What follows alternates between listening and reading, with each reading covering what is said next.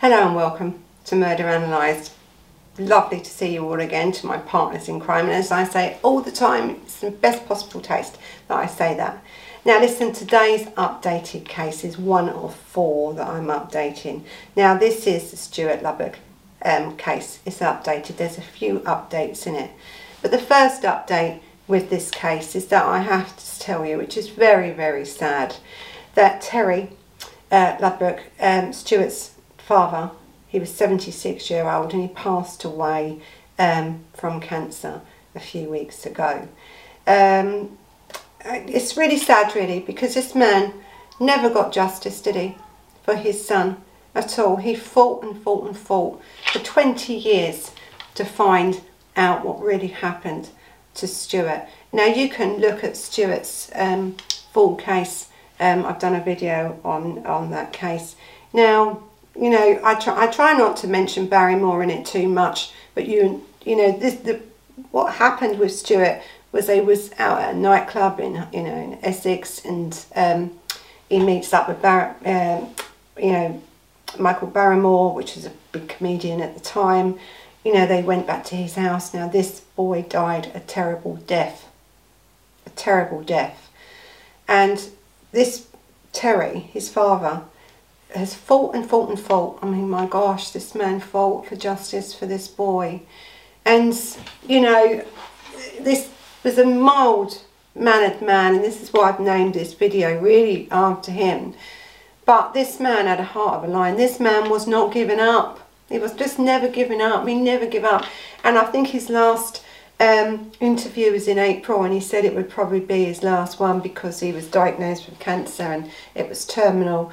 And I felt really sorry for him then, and you know, we couldn't really do anything. I couldn't reach out to him for an interview or anything because we're in the middle of lockdown, and I just knew that it wasn't going to be long before this man died. But isn't it such a sad case, you know, when you have a parent that fights for so long for justice for their son, you know, and he never got it. He died without getting it, and it's just, I just feel really sorry for him. So I'm hoping that Stuart's case will continue on, but in August of this year, 2021, when I actually brought out the Stuart Lubbock's case, in the middle of me doing it, his case was reopened. So there was a lot of material in the case that I had done that I had to take out, because my whole video was just going to be stopped from anyone in this country seeing it.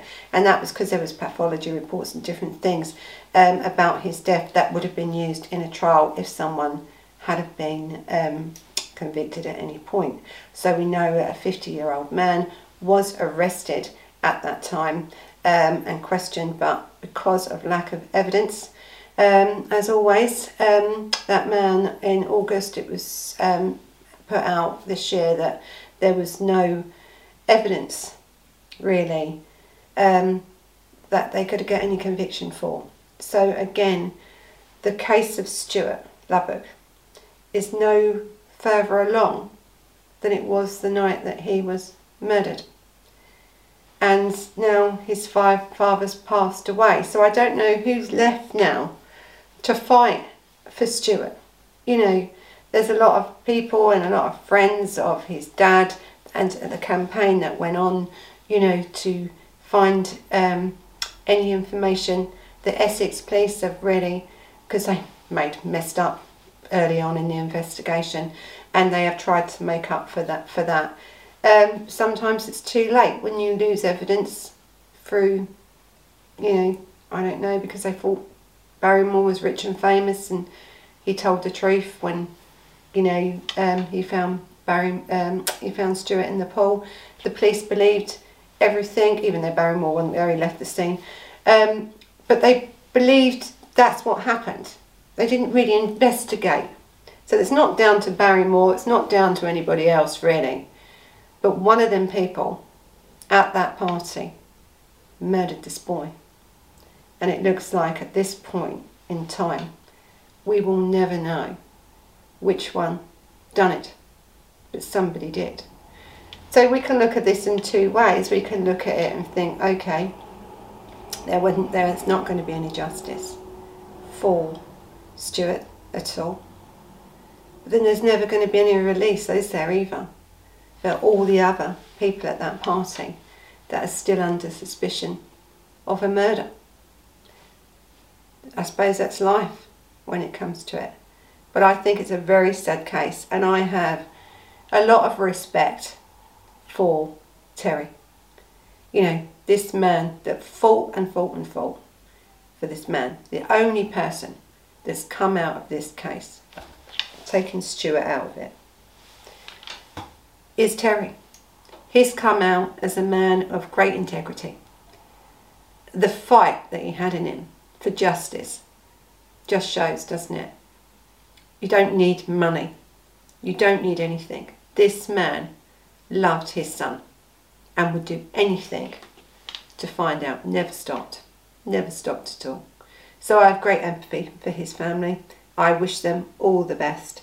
And I think it's a great, sad loss to the world that Terry has passed away. So thank you for listening to this update of this case, and I hope we all send our best wishes to the Lubbock family, and may Terry rest in peace. So you know what to do if you found this case interesting, or this update interesting. You can hit the like button, you know, the bell button. You can so you can get notifications of what's coming up. You can hit the subscribe button at any point. And as I said, this is a quick update, but I think it's one that needs to be done. So the risk case is really, at the moment, all about Terry. So, until the next time, bye-bye.